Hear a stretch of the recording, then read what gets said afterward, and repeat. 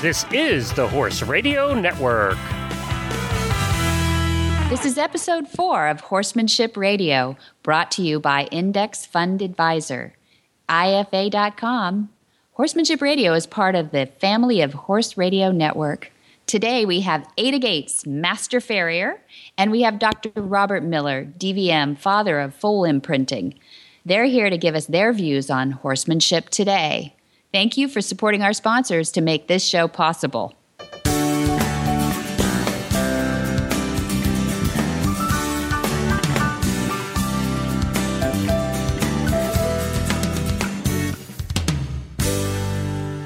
This is Debbie Laux, and you're listening to Horsemanship Radio. Welcome back, everybody. Horsemanship Radio airs on the 15th and the 30th of the month. I have my producer, Glenn the Geek, here with me today to tell us more about the details about the network. Hi, Glenn. Hey, Debbie. It's good to talk to you again. And we're getting into the holiday season now, believe it or not. That's right. Yeah, you know what? It is true what they say about time going faster the older you get. Yeah, like a toilet roll. Don't they say the further you pull it down, the faster it starts to roll around there? Darn it. I never heard that analogy compared to age before, but I guess that works. I'm sure I didn't make it. I want to know psychologically why you went there, but I don't know. Must be the holidays. Must be. That's funny. Okay, so you can tell us all the ways that listeners can find the shows, right? I'm pulling out of this one. Yes, you can listen to the show through our app is the way that a lot of people are doing it now. The app just came out about 2 months ago. Go to the iOS or Android app store on your phone or your iPad or your iPod, and you can download, just look for Horse Radio Network. All the shows are on there, and your show is officially on there. Did you see it? Yay! Yes. I did. iTunes and all. Android. We've got links up there. Yeah, Yep. It's so exciting to see that logo. It's Since beautiful. we talked the last time, actually, it has popped into both That's right. both Android and iOS in the app, so you can listen to all of the Horsemanship Radio show episodes on that app. And it's very simple, very easy. You can either stream it or you can download them and listen to them at any time. And there's very few buttons, and we've actually gotten, and this is amazing, with the thousands of people that we have that listen, we've actually gotten no complaints, which is like, you can push me over because I was expecting it. Yeah, you're Glenn the Geek. I know. Yeah. You must have technological problems all the time. We do, and it's like, nobody's complaining about this. What do we do wrong? Yeah. Are they all dead? Are you out there? Are you listening? Yeah, no. And we know they're listening because we get the numbers, and we have gotten great feedback on the app, so do that. You can also listen at horsemanship.radio.com or all the other shows on the Horse Radio Network at horseradionetwork.com. We now have 11 shows on the network, so you have your pick of all different types of programming. Definitely a whole scope. It's wonderful, and it's a lot of fun for us to listen to the different ones too. We're all having fun. We're sharing the love. Well, I gotta ask before you go on, and I'm catching you off guard with this, but I like doing that to you. So now I have to ask you: were the holidays a big deal around the Roberts household growing up? Because we're coming up on one of my favorite holidays of the whole year, which is Thanksgiving. I even like that better than Christmas because there's not the pressure. It's just family hanging out and eating food and having a good time and watching some football. So how was it with you guys? Was it horses or was that a non-horse day? Like Thanksgiving and Christmas? You know what? Yeah, you live on a farm. You know better than that. There's always a horse day. There's always horses to feed and things to do.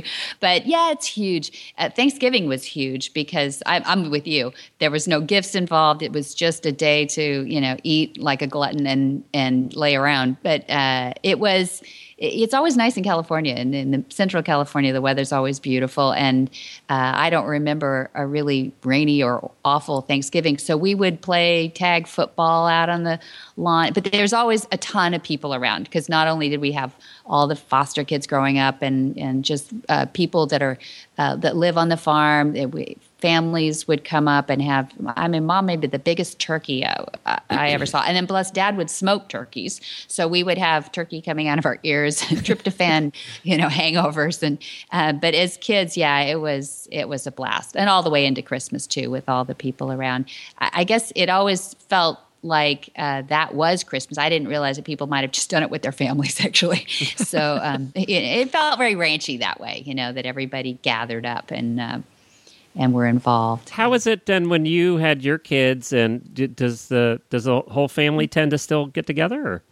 Yeah, the ranch is just a great place to go. So it was always a good excuse to make mom cook. You know, we headed there, and if she was lucky, we brought some extra stuff. And yeah, you know, I lived in Washington State for a while, and so we would still load up the kids and head down there. It's just a beautiful place to be at this time of year. Now, now has it changed? Do you guys cook, and she gets to sit back? No, she's still. No, don't tell her. We don't want to change anything. You know, that usually, hey, Mom, that usually happens in most families. I'm just saying. But she's got the biggest house and the best. She cooks the best. So the only funny story we have from both Christmas and Thanksgiving between my mom and dad, and it is historical, is they fight over the gravy. They definitely fight over I know violence is never the answer. Who makes the gravy, or what kind of gravy? Both. Yeah. You know, one is mushrooms and one's not mushrooms? No, nothing that bad. Oh, okay. It's milky versus turkey oil, you know? You know how some people like that milky, and then some people, everybody's either nodding their head or shaking their heads right now. I'm on the milky side and don't put mushrooms. No, mushrooms. That you would be booed out of our house. No, that would be bad if you had mushrooms in there. Somebody tried to do oysters one year, and they were booed out. Oh, you know what else too? My wife's family does raisins in their stuffing. And it's like, oh, you don't mess with it. Don't mess with perfection. You just don't add stuff. Yeah, do that in February if you want. Right. You do not do that at Thanksgiving. Okay, now I need to know the other a very important question on holiday meals. Is it cranberry sauce out of the can, or is it the chunky kind? No, the chunky kind that sometimes gels and sometimes doesn't, but yeah. Yeah, see, homemade. We were always canned. I can't do the chunky kind. Oh, sorry. You like the thin kind, that jelly stuff? Oh, yeah, that's the best stuff. We actually are the only family in America that eats it all. My wife and I will eat it. We have it probably several times a week. You mean all year long? Yes. Oh. We're the only ones buying it. It's the oldest cans on the shelf. But yeah, we do like it all year long. I know it's weird, but yeah, we do like the canned kind. We can't eat the chunky kind. I don't want my cranberries looking like cranberries. I'm going to sneak raisins into you one time.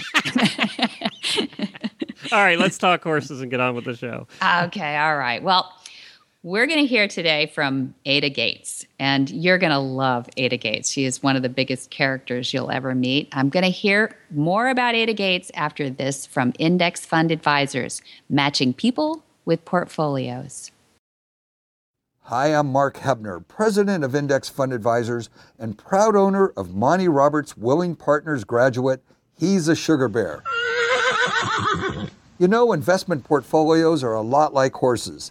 You need to find one that best suits you, your temperament, and your stage of life. Some people might like an energetic horse and an aggressive investment portfolio, while others are more comfortable with a gentle ride and a more conservative investment portfolio. The trick is to find the one that's right for you. That's what Index Fund Advisors is all about, matching people with portfolios. Risk-appropriate, low-cost, and globally diversified investment portfolios. You can find the right portfolio for you by taking the Risk Capacity Survey at IFA.com. That's IFA as in Index Fund Advisors. Or you can call us toll-free at 888-643-3133. That's 888-643-3133. In 1978, Ada became the first woman farrier licensed to shoe thoroughbred horses in the United States and Canada. Her unique status gave her great opportunities, including guest appearances on Late Night with David Letterman and The Today Show. She's sought after as a leading expert for her dedication to the industry, including farrier liaison for the 1984 Olympic Games, the Pasadena Tournament of Roses Parade, and she's a member of the California Thoroughbred Foundation Board of Directors. She's received the Edward Martin Humanitarian Award, and she served on the Farrier Committee for the All-Tech FEI World Games held in Lexington, Kentucky. Welcome, Ada Gates. Welcome, Ada Gates. Hi, Debbie. What an honor to be on air with you. Thank you for calling.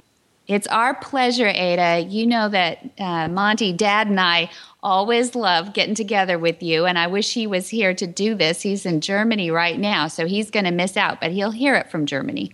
Well, the pleasure is all mine. It's always an honor to be in your presence.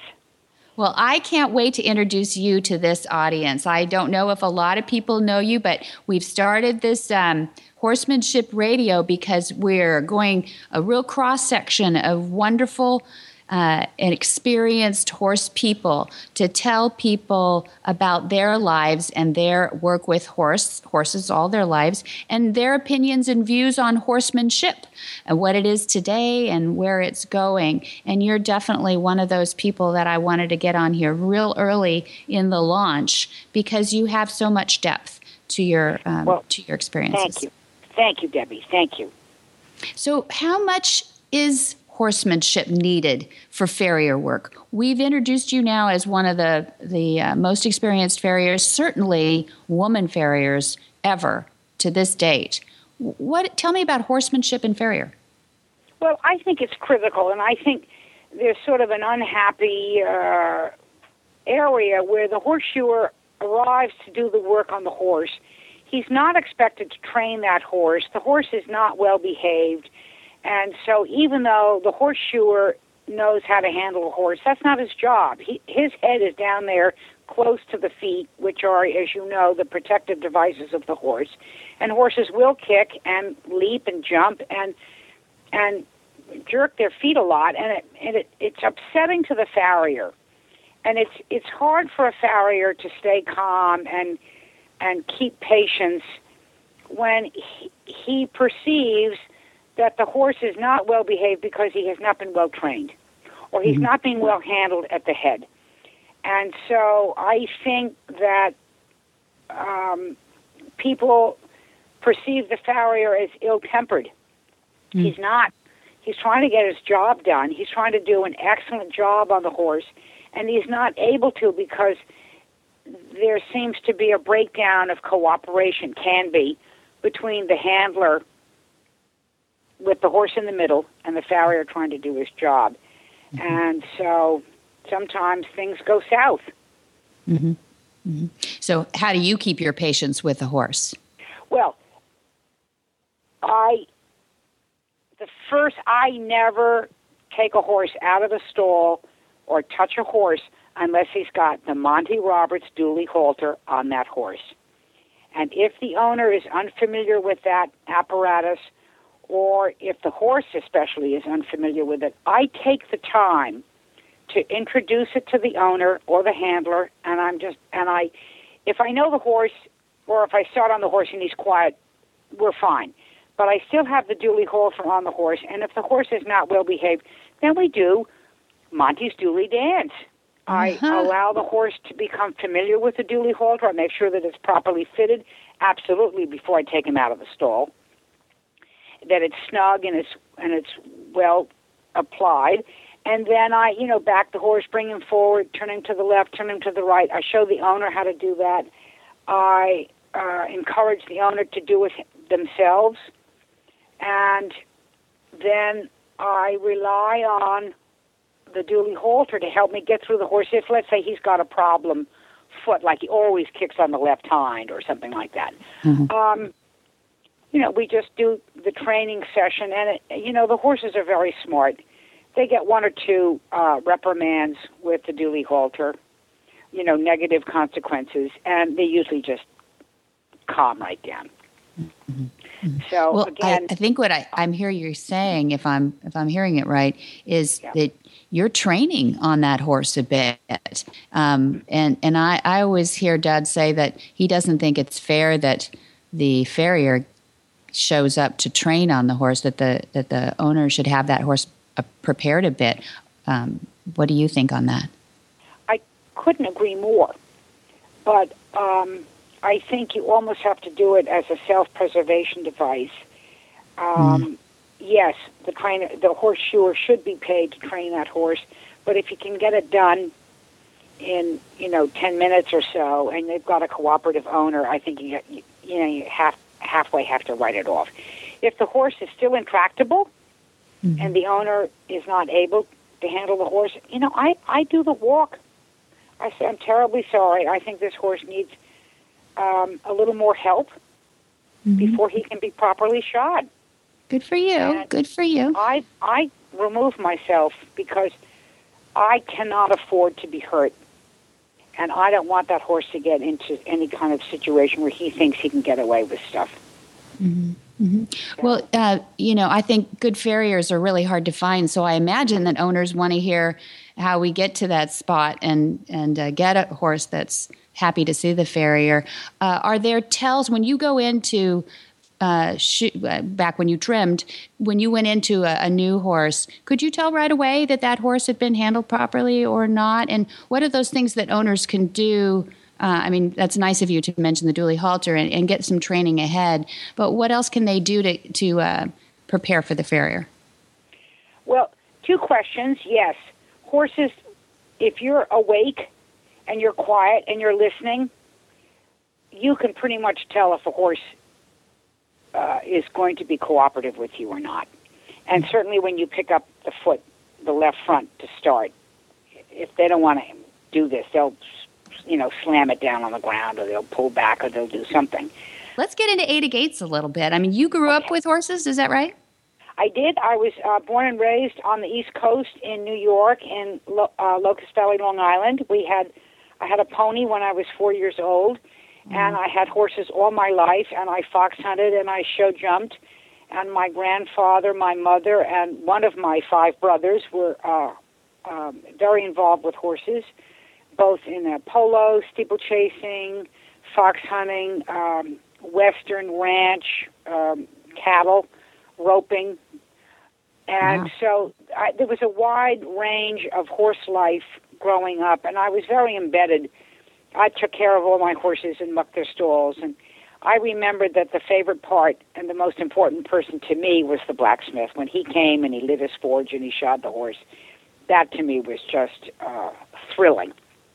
So as I grew up and moved away, went to college, had a career in New York in the theater, and I was a dancer and an actress, and did a lot of work in New York for many, many years.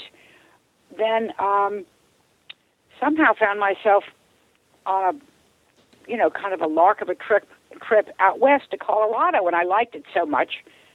I was in my mid to late 20s. I thought, gee, I love it out here in the beautiful Rocky Mountains of Colorado. And so, of course, the first thing I did was buy a horse, and I couldn't find a horseshoer. And when the fellow that I got finally showed up, he was so drunk he couldn't get out of the truck. And I said, you're not going to shoot my horse. No. And, of course, I was very used to very good horseshoers and bona fide farriers. But here I was out in the Wild West. I finally got a very good guy, and he came. And he said, I'm glad you got me today, Ada, because he said, I'm moving away from here to move back east and work in racehorses in the east because I can't make a living out here in the west. Oh, I simply died. Now what am I going to do? Well, as God would have it, I happened to just by accident see an article about a horseshoeing school in Oklahoma, and I said, well, come on. I can go to this school, and I'll learn how to shoe my own horse, and then I will be independent, and I won't have to rely on this terrible strait that I'm in. So I go off to school in Oklahoma, and it's me and 49 guys. Of course. And the first thing the teacher says to me is, I don't want no woman in my school. I said, that's a double negative. That must mean he wants me. Well, anyway, I somehow survived 2 months, like the March to Bataan, and I graduated, and I came back to Colorado, and I went into a kind of a more ranch area, not in the ski area where I was before. And I started shoeing horses. And I started shoeing backyard horses and horses that are just there in the country. And then I moved on to ranch horses, and I did some Western quarter horses racing, like on the, kind of fair circuit. And after 7 or 8 years, I thought, you know what? I want to do this. I want to go on and be the best. And I need to go and train with really, really top farriers. And I've got to go. I want to go back east where I came from. Mm-hmm. And so I went back east to get an apprenticeship. And I was rejected out of hand by everybody. Now, this is I got up school in 71, so this is like 76, 77. No women shoeing horses. And I went from Massachusetts to Virginia for 5 or 6 weeks, checked in with all the people that I knew that owned horses, the heads of Fox Hunts, the heads of Belmont Racetrack.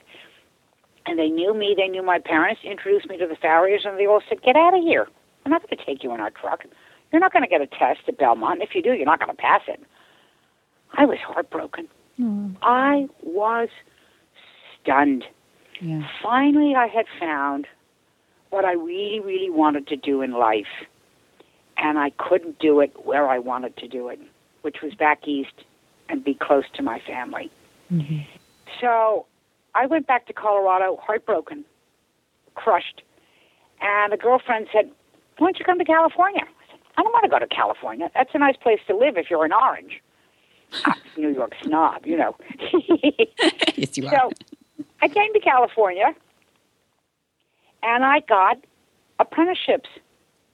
Guys took me on. You know, the culture in the West is very different. They didn't, embrace me or, CG, but they didn't turn me away. And they allowed me to work with them, and they allowed me to ride in their trucks, and they allowed me to learn from them what I needed to know. And then I met the great Harry Patton. Yeah. And he was the head of the union at the racetrack. And as the big heavy horses came in these kind of jumper barns that I was working in, and started slamming me up against the walls, I said, I can't handle these big horses. It's just too much. So that's when I really wanted to go to the racetrack full time and work on thoroughbreds. I'd grown up riding thoroughbreds. I liked the breed. I was used to them. They were a horse I could handle. And so I asked Harry to train me that I could take the test at the racetrack. And he said yes. Well, he was the only man that had ever said yes to me, the only man who had ever offered to help me, really help me. So I trained and trained and trained. I took the test. I failed it. Burst into tears. And, it was 6 hours. And the judges, the horseshoers at the racetrack test said, "Gee, we've never had anybody cry at a horseshoeing test before." So I took it again, and I passed it. And I became the first woman in the United States and Canada licensed to shoe thoroughbred racehorses, and the only woman ever in the history of the union to be licensed. Yeah. So I started to work at Santa Anita, and Harry trained me. He was my mentor, and he trained me to work on racehorses and keep them from hitting. When horses go 45 miles an hour, the front feet often hit the hind, and when they do that, they hurt themselves and they stop running. So the only way for me to because the trainers didn't want to hire me, the world wasn't waiting for a girl horseshoer. No. So Harry gave me eyes. Harry gave me his eyes, and I learned how to fix hitting horses that raced. And I gained a reputation for being good and for being able to do that, and I got work. And I got good work and better work and better work until finally I was doing the top racehorses that ever stepped foot on a racetrack that came to California to race. Yeah, and I had a fabulous career. And, of course, then I met the great Monty Roberts. But that's a whole other story. So that's the history. That's it. Yeah. It's a wonderful story, and it's a true story, and it's a Cinderella story. Very much the 70s, wasn't it, where women were... Very 70s. No women. There were no women. Told we were supposed to be doing the liberation thing, but on the other hand, huh? No. Well, and there were so many women in horses, so it's such a funny thing, but it's really flipped upside down now. Do you see a lot of women farriers now out there? Oh, I don't see any women at the racetrack much at all shoeing, but there's really, really good women farriers on the outside. They're doing dressage horses and hunter jumpers and Grand Prix jumpers and carriage horses and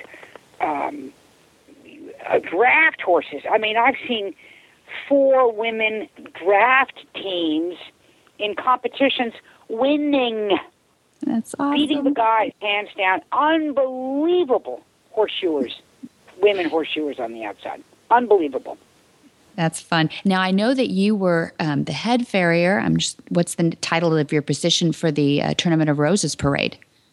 I am the official horseshoe inspector, and 250 horses have to be properly shod to go in the Rose Parade because it's 5 miles on pavement, has a lot of hydraulic fluid from the floats that make the road very slippery, and so the horses have to be properly shod with traction devices so they do not slip and fall on the pavement. Yeah, that's amazing. And that's again, where you and Monty started up your relationship again, you and Monty and Pat.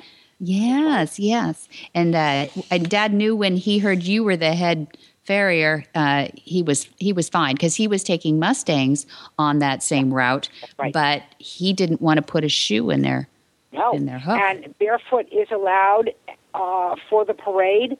And so when he heard I was the inspector, he said, whew. Yeah, exactly. We got it made now. So he was so great. happy. It was wonderful. And I said, of course you're in. Absolutely.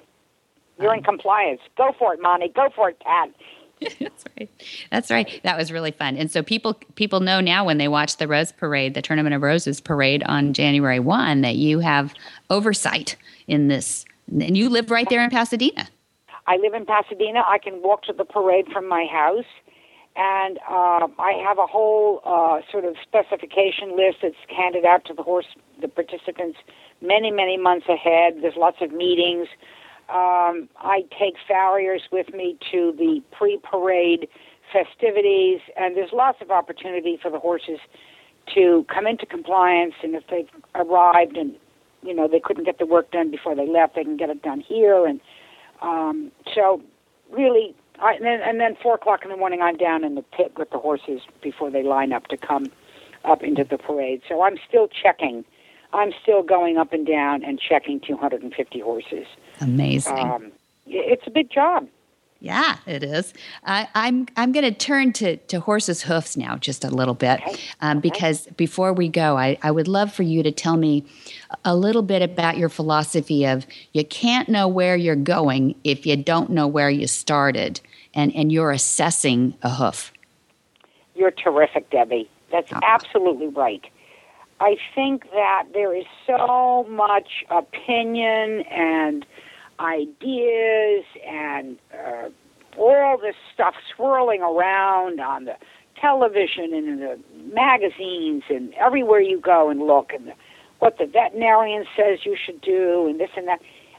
Basically, you want the horse's hoof to have 50% of its mass in front of the center of its foot and 50% behind, just like a seesaw.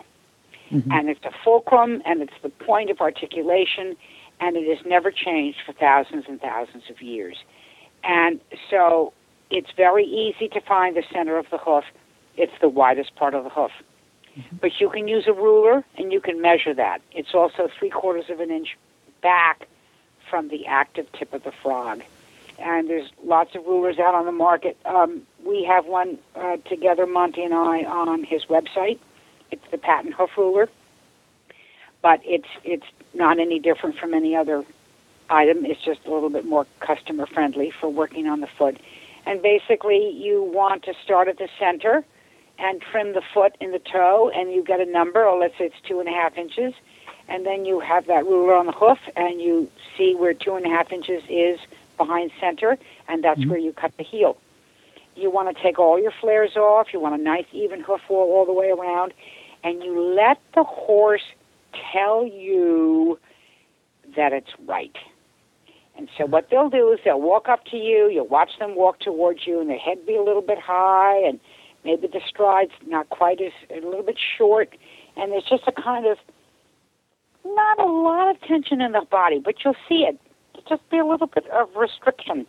Mm-hmm. And you trim that foot, and you put it down on the ground, and you watch that horse. The head will drop, the ears will go forward, the eye will soften, and sometimes they'll exhale air out of their belly. Nice. And then you trim the other foot exactly 50-50. You also want to see that you're 50% to the inside and 50% to the outside. That will follow. You want to do the front back. That's the most important to start. And then walk that horse away, turn him around, and walk him back towards you. And he'll walk like a dream. He'll be soft. He'll be relaxed. The foot will stride out. The shoulder will soften and become more loose. He tells you every time. Every time. It's nice. so simple. The horse is so beautifully built, and it's so simple.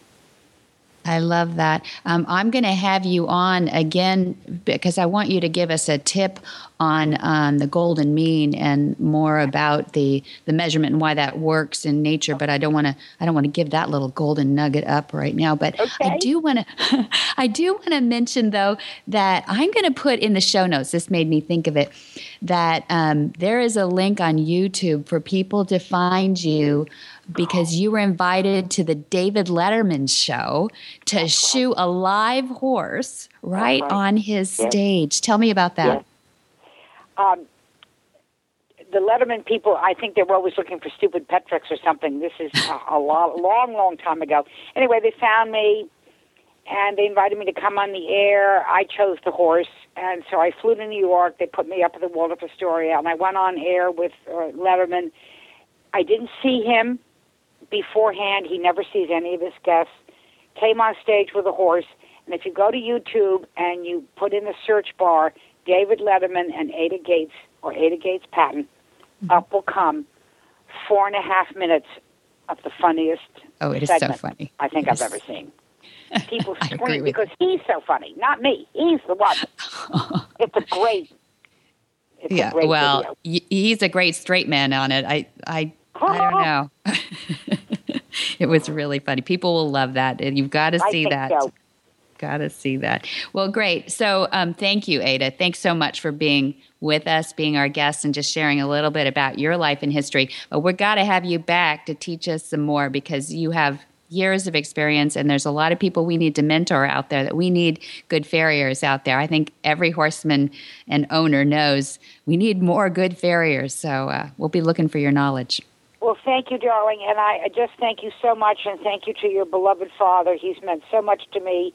He hired me when other people didn't, and he believed in me, and he's one of the great men. He's a great, great man, and it's an honor to have him in my life. Thank you, Ada. I feel very, very lucky. Thank you, Ada. Thank you. We're lucky to Debbie. be with you. God bless.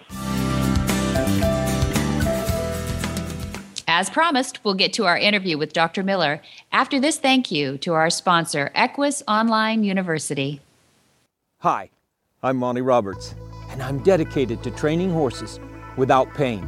You can learn to do it too on my Equus Online University. Western, English, the beginner, or the advanced rider, it doesn't matter. You can connect with other students online too, on our forum, and there's a new lesson every week. It's a lifetime of learning for you on my Equus Online University at montyroberts.com. Dr. Miller founded the Conejo Valley Veterinary Clinic in Thousand Oaks, California, and he spent the next 31 years there before retiring as a renowned veterinary and expert in ethology, the study of animal behavior. Dr. Miller has visited every continent, giving lectures to colleges, conventions, and every other kind of animal group imaginable. He's received numerous professional awards for his involvement in equine associations, production of videos, lecturing. He's authored several books, and he has an acute sense of humor and a love of cartoons, and that has provided us with 7 veterinary cartoon books that he's written. Dr. Miller's been on the editorial staff of the finest horse magazines in the world, and he devotes his full time teaching equine behavior to support this revolution in horsemanship that began in the western United States in the late 20th century, and it's now a worldwide phenomenon. He's best known for his scientifically based system of training newborn foals called imprint training. And if it's done correctly, it's the fastest and most profound method of permanently shaping a horse's responses and attitude that there is. Imprint training is now in use all over the world. Welcome, Dr. Robert Miller. Thank you. Thank you for agreeing to come on our show. It's just an honor to have you here, Dr. Miller. And I know that my father, Monty Roberts, has been heavily influenced by you over all these years, and you've mentioned him in quite a few of your books as well, which is quite satisfying to him. And I am certainly honored to have you and your presence on this show. We're just waiting to hear the weight of some of the great things that you've come to learn about horsemanship. And you and I talked a little bit about this ahead of time. And what you wanted to talk about, and I'm so excited about this, is about the nature of the horse. Some people say spookiness. Some people say flight animal. You said flightiness of the horse, and that you wanted to put a different perspective on that. Tell me about that. Well, and the horse is the only domestic animal that uses flight as its primary defense. There are various methods of defense in the animal kingdom. There's flight, there's fight, there's hiding, camouflage, and there's highly specialized things like the skunk has and the porcupine, for example, or the armadillo or the turtle. But the horse doesn't possess the weapons that a lot of prey grazing animals do, horns like the rhinoceros or like buffalo or bison. And it relies upon flight, and it's been very effective because the horse has been around for 50 million years, and it survived very well. So that method of defense has been very useful to it. However, in order for the human to understand the horse, we must respect the fact that this is not stupidity. We often, even people that love horses tend to say they're stupid animals. I love them, but they're stupid. They're not stupid. The flightiness of the horse's nature is wisdom, and it's what's enabled it to survive for 50 million years in a world surrounded by predators, mainly of the dog and cat family. And so the horse physiologically, anatomically, and most important, behavior-wise, relies upon flight. Now that's difficult for humans to identify with because we're not a flight creature. If we had to depend upon speed and running away to stay alive, there wouldn't be any humans left on the planet. So we tend to dismiss that as low intelligence. It's not. It's nature's wisdom. And every characteristic of the horse goes back to this flightiness. And we must respect it, understand it, and understand how not to trigger it and how to appease it if we're to be good horsemen. Appease it. Tell me about that. Appease that. Well, there's so much that triggers the flight instinct in the horse. Even if they're so trained they don't run off, the anxiety is there. The way we approach them, our walk, our facial expression, they're so perceptive that they can read that. The position of our hands, and your dad is very cognizant of that. I asked him one time when he's doing his join-up procedure why he has his hands in a hooked position. He says, my claws are out like a lion, and the horse sees that, and they definitely do. The clenched fist is intimidating to the horse, and the clawed fingers, whereas the relaxed, soft hands and relaxed wrist is reassuring to the horse because it's non-story. Good. A common misconception about horses, and one that I had myself for a long time, is that horses are afraid of predators. They are not. Horses fear predatory behavior, not predators per se. That's why in Africa we were able to see lions and zebras drinking out of the same waterhole side by side, because the lion was not in a predatory position. Once it assumes predatory posture, the horse goes into flight. Right.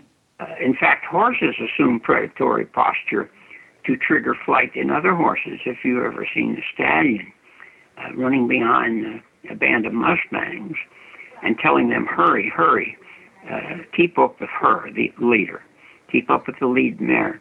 And his head is lowered, and he's got a predatory posture just like a border collie working sheep.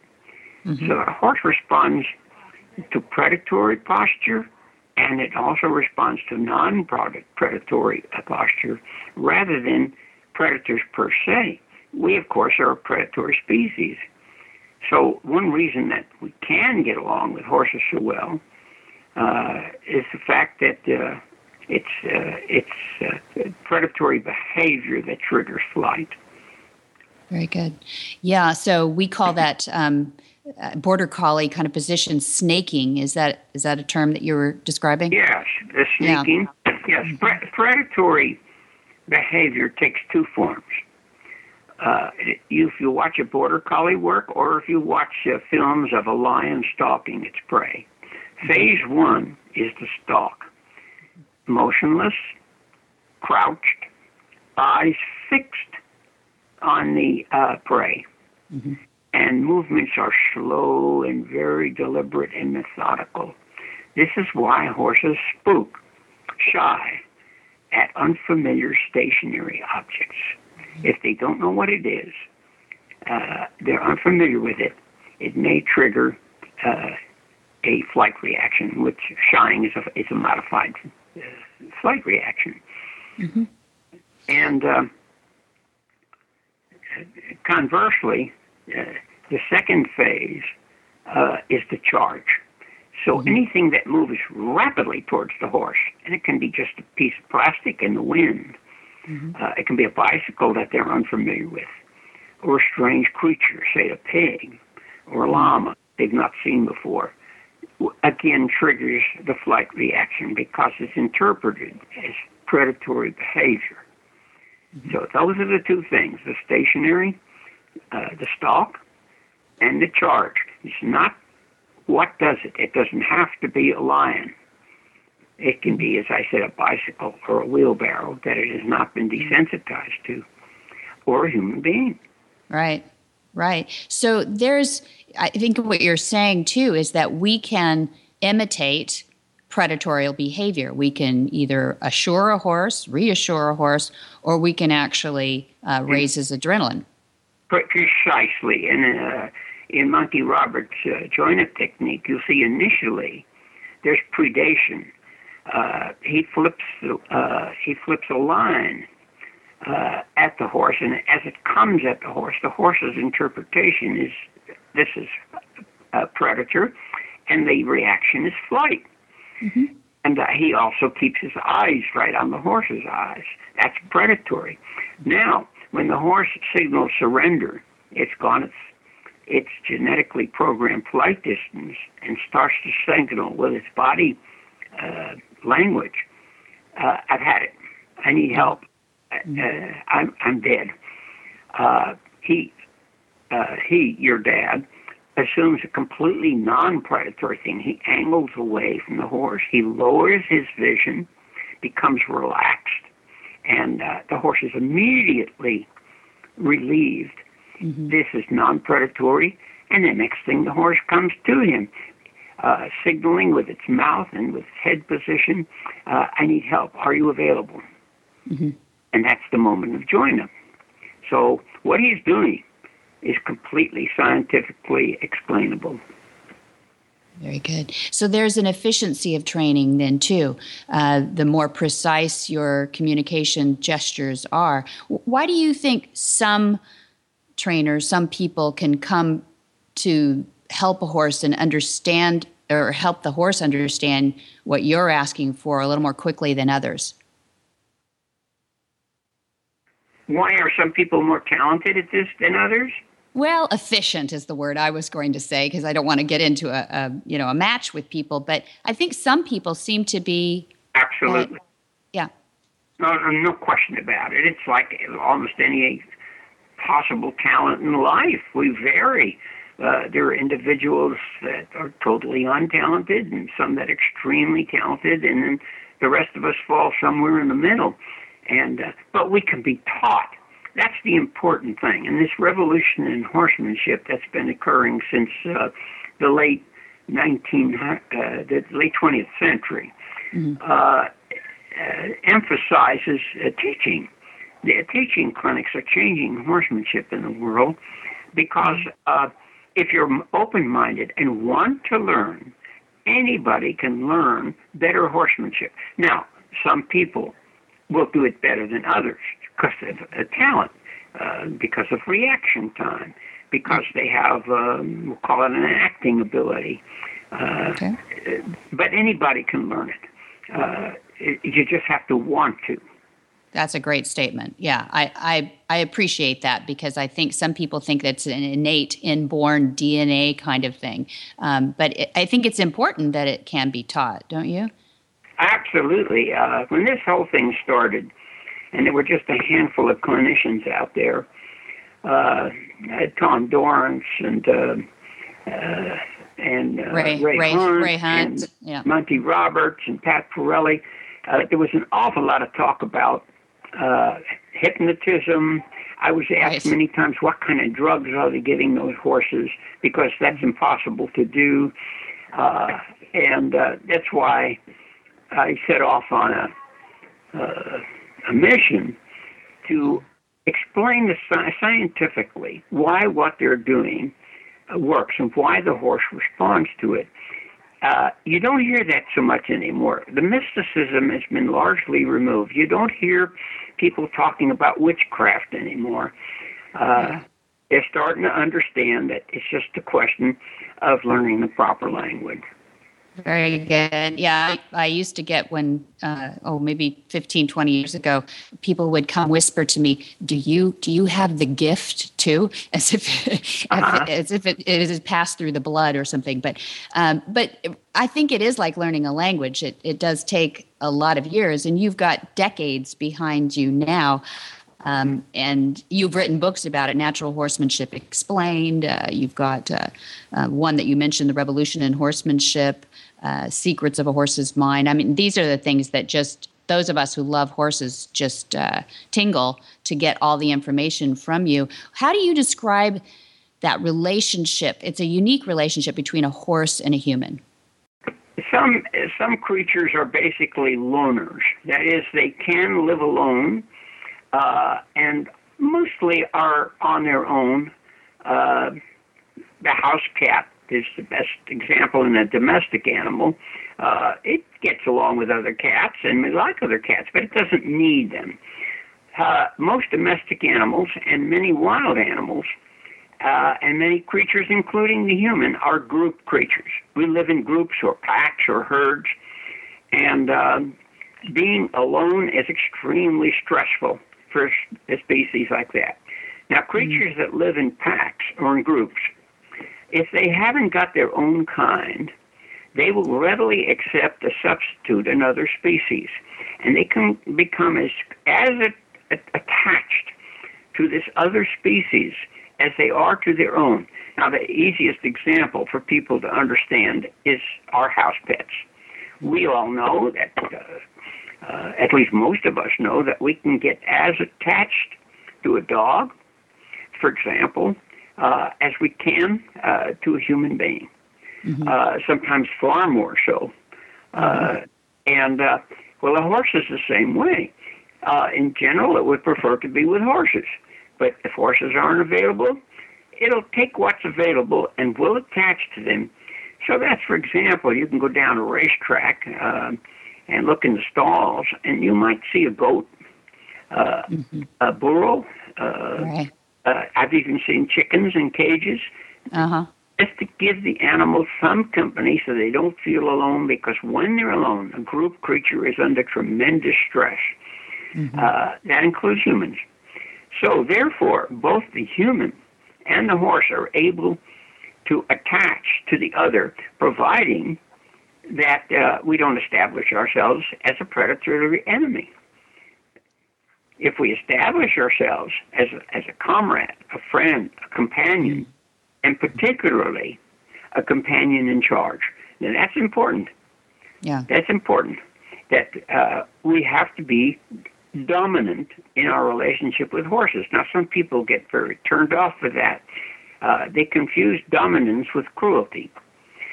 Now, some dominant individuals are cruel. Hitler was dominant. Saddam Hussein was dominant, but they were also cruel.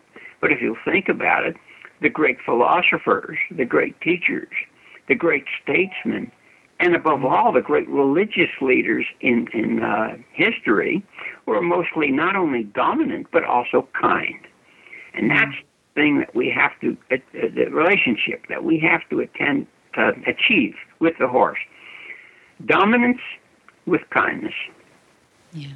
Very good. That's very nice. Well, that's a great segue into what I think. I know you as an artist, as an author, as a cartoonist, as a jokester. I know all those things in you, but I think more people than not know you for your imprint training of the foal. And I know that back in 1986, when you first broke this, or at least that's where my memory starts from, about imprinting, it created a bit of a controversy, a bit of a split in the horsemanship community. Am I right? Yes, and although that has disappeared to a great extent, it's still, I agree. There are still those who don't accept it and so on. They will in time, because it has proven itself as the most dramatic and fastest method of shaping a horse's behavior, and it's now in use on every continent except Antarctica. I guess they don't have horses down. But it wasn't traditional, at least not in our time. I have found definite proof that it was traditional with certain nomadic peoples that lived 24 hours a day with their horses. So I know 3 American Plains Indian tribes that imprint trained, very much similar to what I do. 2 tribes in Canada, 1 tribe in Argentina, and I have run across families that had tradition, even though the nations didn't. One in Germany, and one, I can't remember which South American country right now, but one. So I didn't invent anything. There's nothing new in the world. What I did was give it a name, popularize it, and most important, explain it scientifically, because it is completely explainable scientifically. What people must realize is that the newborn foal, a precocial species whose reflexes, whose brain is fully formed at birth, and whose senses are working, their sense of sight, their smell, their hearing, fully developed at birth. They're not puppies or kittens or human babies. That's the way they stay alive, by being precocial. That these creatures, the greatest learning power in their entire life is in the minutes, the hours, and days following birth. But they will learn the wrong thing just as rapidly and as lastingly as the right thing. So it's vitally important it be done correctly. And I tell people, if you're not going to follow instructions and do it correctly, please don't do it at all. That's right. It's real easy to spoil a foal. I will never forget the day your dad called me. I had never met him. I knew who he was. And said, I'm calling to apologize. I said, for what? He said, I've been using imprint training for 3 years. He's reduced my training time on my racehorses by 75%. And I apologize for not having called you sooner. I just don't apologize. I'm tickled to death because the racing industry was particularly resistant to that. That's no longer true, but it was then. And that initiated a friendship between us, which has persisted to this day. Oh, that's fantastic. That's a great story. I didn't even know about that, Bob. Thank you for sharing that. No, I didn't even know about that. I'm going to have you back because I would love to have you talk a little bit more about the process of imprint training. So we're going to leave people wanting more here. But I also want to have you back, too, to see the fun side of you, too. I know we've had books like Ranch and Ropin' and Doctrine and Yes, We Treat Aardvarks, those popular animals. I love all the subjects you have. I would love to have you back, but I was completely honored to have you on the show today. Well, thank you. And if people want a list of my books and videos, they can look up robertmmiller.com, and they'll find a description of everything there. So that's right. Yeah, and people will support that. They can go. We will have in the show notes. We will have about your website and some photos. People should go on there and see how beautifully you still ride. You and Debbie both are beautiful horsemen still, and traveling the world and giving talks and lectures and clinics. And I hope people will go on your website and see all the activity that you're doing for the horses. Yes, both of us in our 80s, we still ride all the time and still travel constantly. Horses help keep us young. That's it. It's good for the core. Thank you, Dr. Miller. Well, thank you. Welcome back, Joel Baker. As promised, we wanted Joel Baker to come back, and he has acquiesced to our request for a short tip. One of his favorite things to tell people about horsemanship. So this is Horse Sense with Joel Baker, and we're happy to have him here to share a little bit of his intuitive knowledge after 30-plus years, Joel, of being on the road with polo ponies and keeping them healthy. We'd like to know a little bit more about polo and that travel that is critical to getting from Florida to the Western United States to suddenly you're in Dubai. And how do you keep all those horses healthy? Well, it's amazing how the horses travel, and they travel very well as long as we can keep them, with water and feed. And so I found, like going to Florida, if I don't trailer more than 12 hours a day, and then give them 12 hours of rest, and usually in a bigger turnout area where they can walk around and they can free feed and drink, that they'll arrive very refreshed and can start competing within the week. When we're flying the horses, like to Argentina or Mexico or other places, it's quite a bit easier because they're usually not on the airplane more than 8-10 hours, and so they still get that same refreshment. Yeah, that's a good point. Do you use electrolytes? Yes and no. It depends on the weather. If we're shipping in the wintertime, usually not. But if we're shipping in the summertime, we try to, electrolytes or Gatorade, put in the water, things to help them stay hydrated. Mm-hmm. Do you have special boots that you put them on, or is it just the traditional wraps? Polo is interesting. We don't. We put them in these gooseneck trailers and more or less together, but we put them at almost a 45-degree angle, and so it's hard for them to step on each other the way they're lined in the trailer, and they lean back and forth. So I've shipped with boots, and when we fly, we usually put boots on them because they're in stalls and they're more apt to be climbing the sides if the lane gets rough. But in shipping cross country, we can usually get away without doing that. And a lot of the newer gooseneck trailers we use have dividers, so the horses are in separate stalls, but they still can spread their legs underneath to give themselves balance. Yeah, good. So do you have any funny stories? What's the funniest story you've ever heard about traveling? Good ones. Good funny stories. Oh, boy. Be careful. Nothing really comes. Thank goodness nothing comes to to light. We've been, with all the traveling back and forth, I've been very lucky and trying to plan things out well, make sure the tires are right. That's an important thing, is make sure if your trailer's been sitting, it's probably going to, the tires are probably starting to rot, and it'll blow out the second day. So I found that if I'm not using my rig I will jack it up and probably keep it out of the sun, keep the tires out of the sun to try to keep them from rotting out. Mm-hmm. That's But right. besides just watching for the blowout on the trailer and just keep them steady, it's relatively easy to move the horses around these days. Great. Well, thank you for that tip today. I appreciate the horses. What in the wide, wide world of sports is going on here?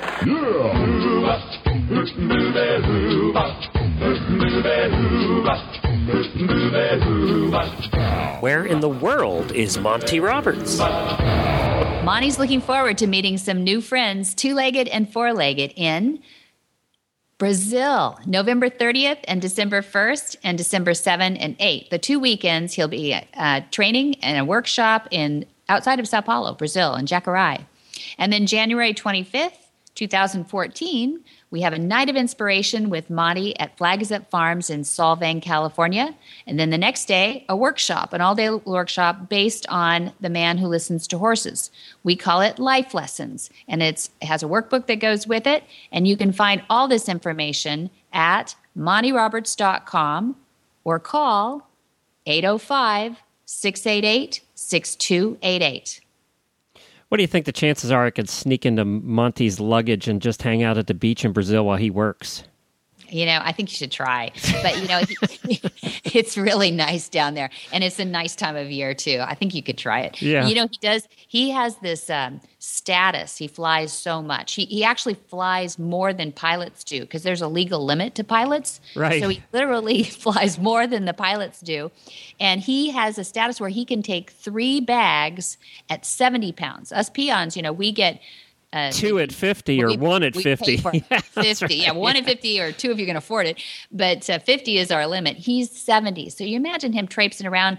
I think you could get in there, Glenn. I think I could, yeah. Yeah, I've lost a lot of weight, so I might. Good. Okay, that'll help.